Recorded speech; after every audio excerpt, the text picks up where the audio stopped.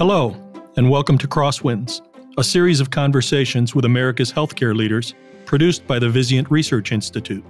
I'm Tom Robertson, Executive Director of the Institute, and I'm very pleased to welcome a terrific guest and a longtime friend, Kevin Sowers, President of Johns Hopkins Health System and Executive Vice President of Johns Hopkins Medicine.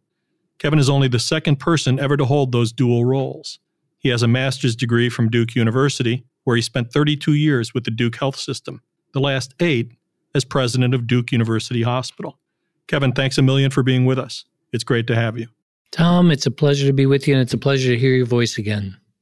You know, I was thinking as we were getting ready to get together that this is the longest I think I've gone without seeing you in person, and I can't wait for this all to get on the other side so that we can get back together and do these things in person. Tom, I couldn't agree more. Well, why don't we jump right in and talk about something that I think is unique to your situation, and that's all-payer rate parity.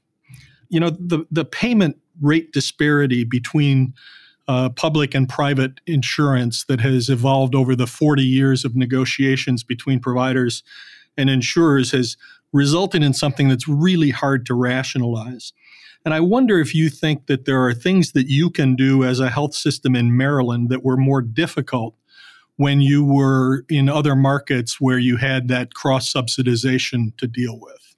Tom, that's a great question. And I would say that there's a couple points I want to make before I get into the Maryland model. And that is every payer system I've ever interacted with in my career has its own set of issues. It's you understanding how to work within those issues. But one of the things I can say about the Maryland model, it has been in place for over 40 years. And so what's unique in coming into this market, many people grew up in this market, not having the experience of needing to juggle the private payer subsidization issue that we're faced with in the other 49 states. I can speak to my experience at Duke where, you know, we did have the issue of subsidization that was very much a reality, like a lot of my peers across the country. Everywhere else in the nation, there is a pressure to negotiate with the private payers to kind of make up the difference for the losses that people see with Medicare and Medicaid. But in Maryland, government payers actually reimburse at the same rate as everyone else. So this actually translates into lower costs for employees and insurers, and it really does create a fairer system or a fairer model.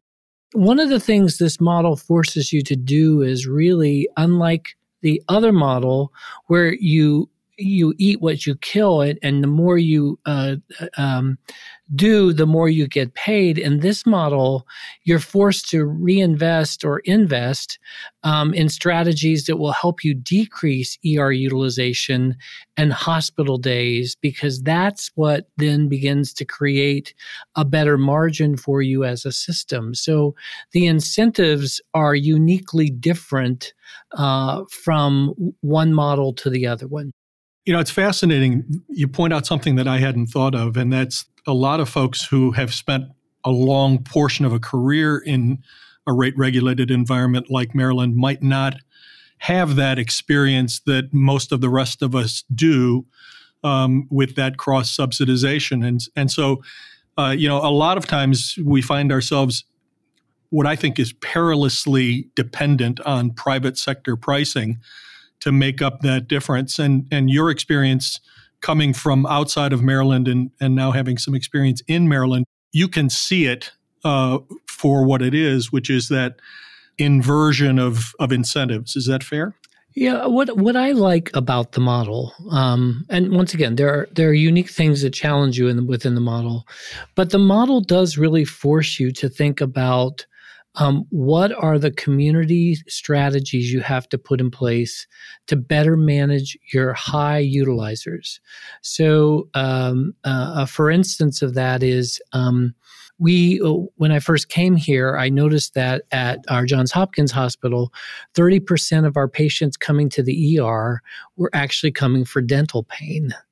And that was kind of unique for me to see that. But what I realized was Medicaid and Medicare did not cover dental care. So many of our residents had no alternative strategy for a dental plan. So we partnered with one of the federally qualified health centers here in the city and created a robust plan for dental care where if patients come to the ER, they're screened, and then after that, they're sent to the federally qualified health center where they actually get their dental care. And so, what that's done for our ER utilization is taken a level of care, a patient who needs care, but not the level of care of an emergency room, and gotten them to the right place. In any other model, the more of that you do, the more you get. But in this model, our GBR, which is our global budget revenue, is just a set price that we get for hospital events. And so it really does force you to think about how you integrate yourself better into the community to focus on that 10% that drives 90% of your healthcare costs. Well, it's very helpful that you have brought up that GBR, the global budget revenue. I know one of the things that folks sometimes get confused by is they equate that GBR to what managed care used to have as capitation.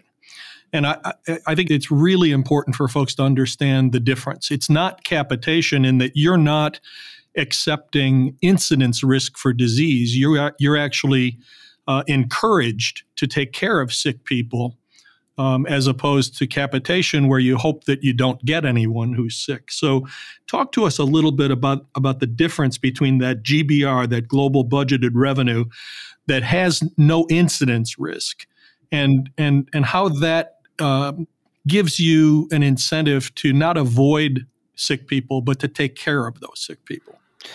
Tom, it's a great question because it really is an evolution of the model over the last 40 years, because it's only been in this new waiver that we've been dealing with the GBR and total cost of care.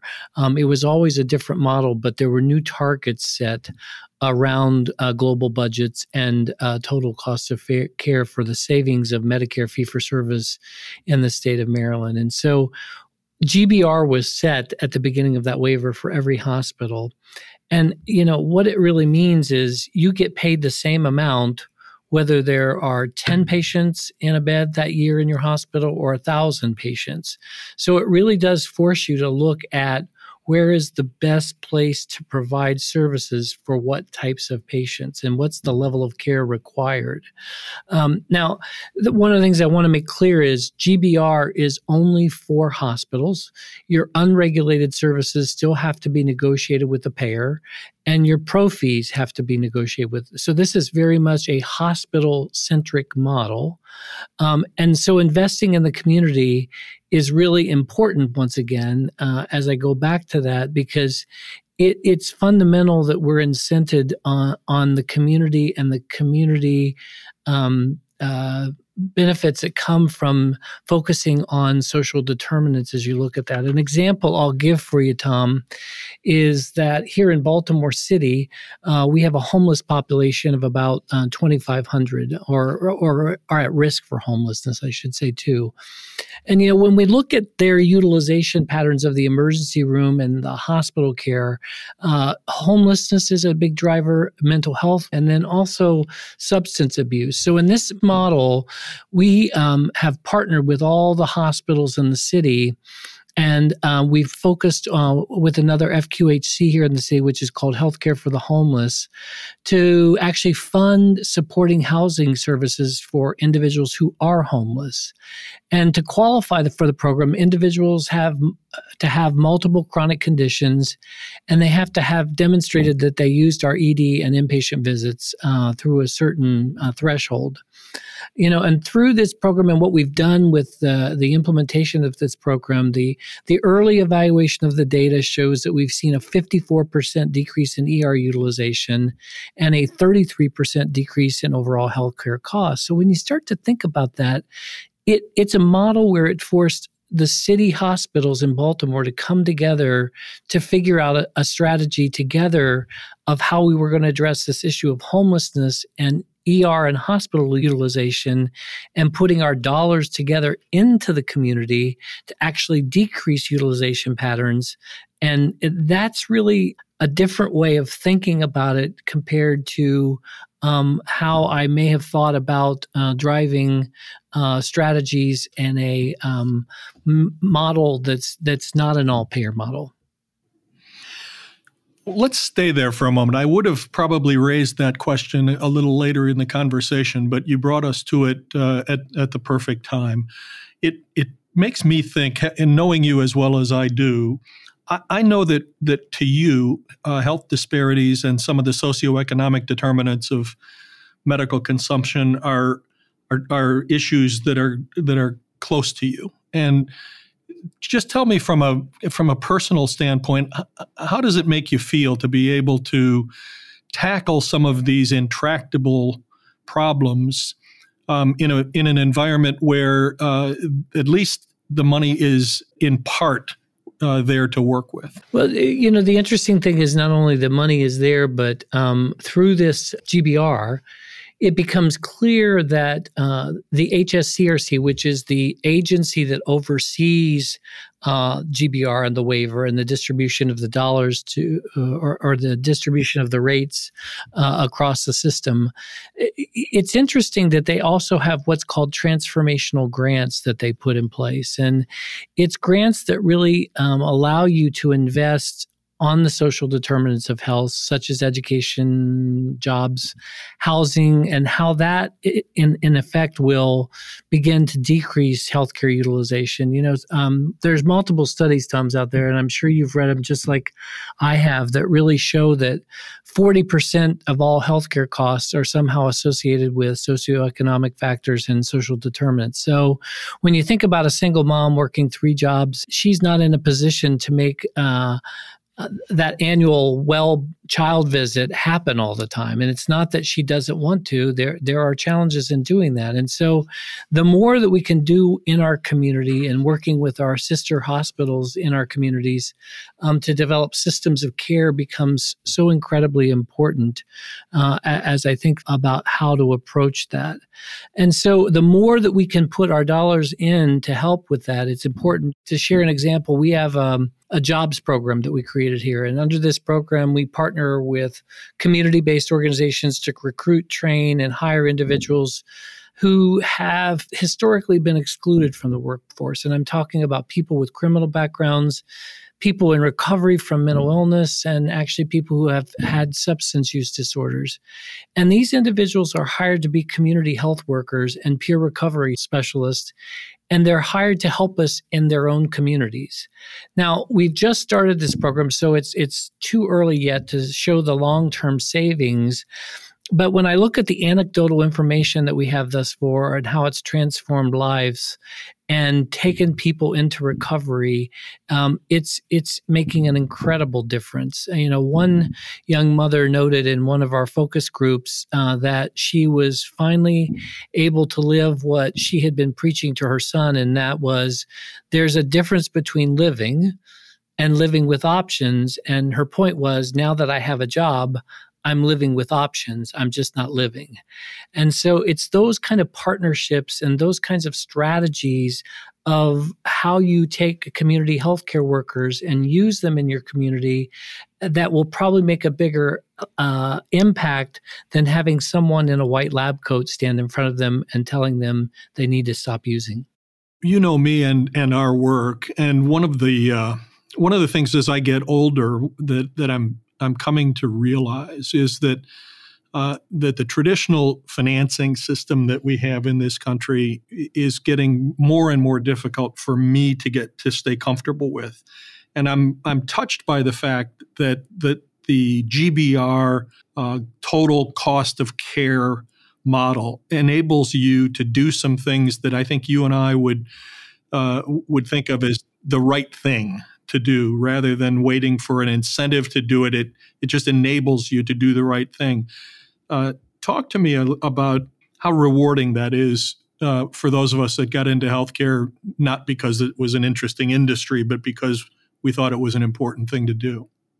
Well, it allows the system and the hospitals within the system to understand their community healthcare needs and what are the key drivers of utilization patterns and focus on developing community-based efforts. For instance, one of the things we're working on right now is hospital at home, because we are seeing a population that we believe we could actually provide services at home without them even coming to the hospital. And we're doing that through our home care program. So how do we make healthcare easier for people to interact with where they live and where they feel more comfortable? And that's a part of what's been exciting for that. Now, there will always be the innovation piece, especially for the academic medical centers where they need to come to us for that innovation. And that will be always a part of us advancing the promise of medicine. And so clearly that will be critical. But we all know that there are all those elements of healthcare that if we could embed those back into the community and back into homes, we could create healthier communities. Kevin, this has been a unique opportunity for us to think outside the box. I'd like to ask you a lighthearted question, and then I wonder if I could ask you to come back again to explore a few more ideas. Tom, for you, I will always do anything. Thank you. I learned recently that before you got into nursing as a profession, you were a voice and music major as an undergraduate. Can you tell us a little bit about how that influenced your career choice, and did it have anything to do with how you did or didn't do in your favorite role? So, Tom, it's interesting because what most people don't probably know is I grew up in poverty in Ohio. I grew up on a pig farm, and no one had ever been to college on either side of my family. And so I loved playing the piano, and I loved voice, was a tenor. And so I thought that's what I was going to do. But because my parents didn't have the resources, I actually worked 2 summer jobs. And my first summer job was I went to a county nursing home and taught music therapy and had people exercise with me from their wheelchairs and doing music therapy. And then at night for the 3 to 11 shift, I would go to another nursing home in town and I would become an orderly where I would feed people, bathe them, and put them to bed. And it was during those years that I really fell in love with caring for people. And I knew I wanted to be a nurse. I have to remember this was in the late 70s, early 80s. And of course, not many men went into nursing during that time. So that was a difficult pill for my macho farmer dad to swallow at that period of time. But it was my mom who made the incredible difference that really made the point is do you have the passion to care? And so I'm reminded of that and the difference she has made in my life by making that statement to my dad, because we probably wouldn't be talking right now if my mom hadn't really stood up for that moment. And so there is a song that I am always reminded of when I sing it. And it's one of the arias that's actually in Les Miserables, and it's Bring Him Home. And every time I think about that, I think about that moment in my life where it was transformational, but the importance of home, but the importance of growing into being the individual you really want to be. Well, I have to thank you for that. My daughters and my family and I are Les Mis fans. We've probably seen the play 30 times in 3 different countries, and I would pay a little extra to hear you sing Jean Valjean. So we'll do that on the 3rd time that we get together, perhaps. Kevin and I are going to be back next time to continue this conversation. I hope you'll join us too. We hope you find these conversations to be thought-provoking, and we look forward to welcoming you back for our next Crosswinds. I'm Tom Robertson. Until then.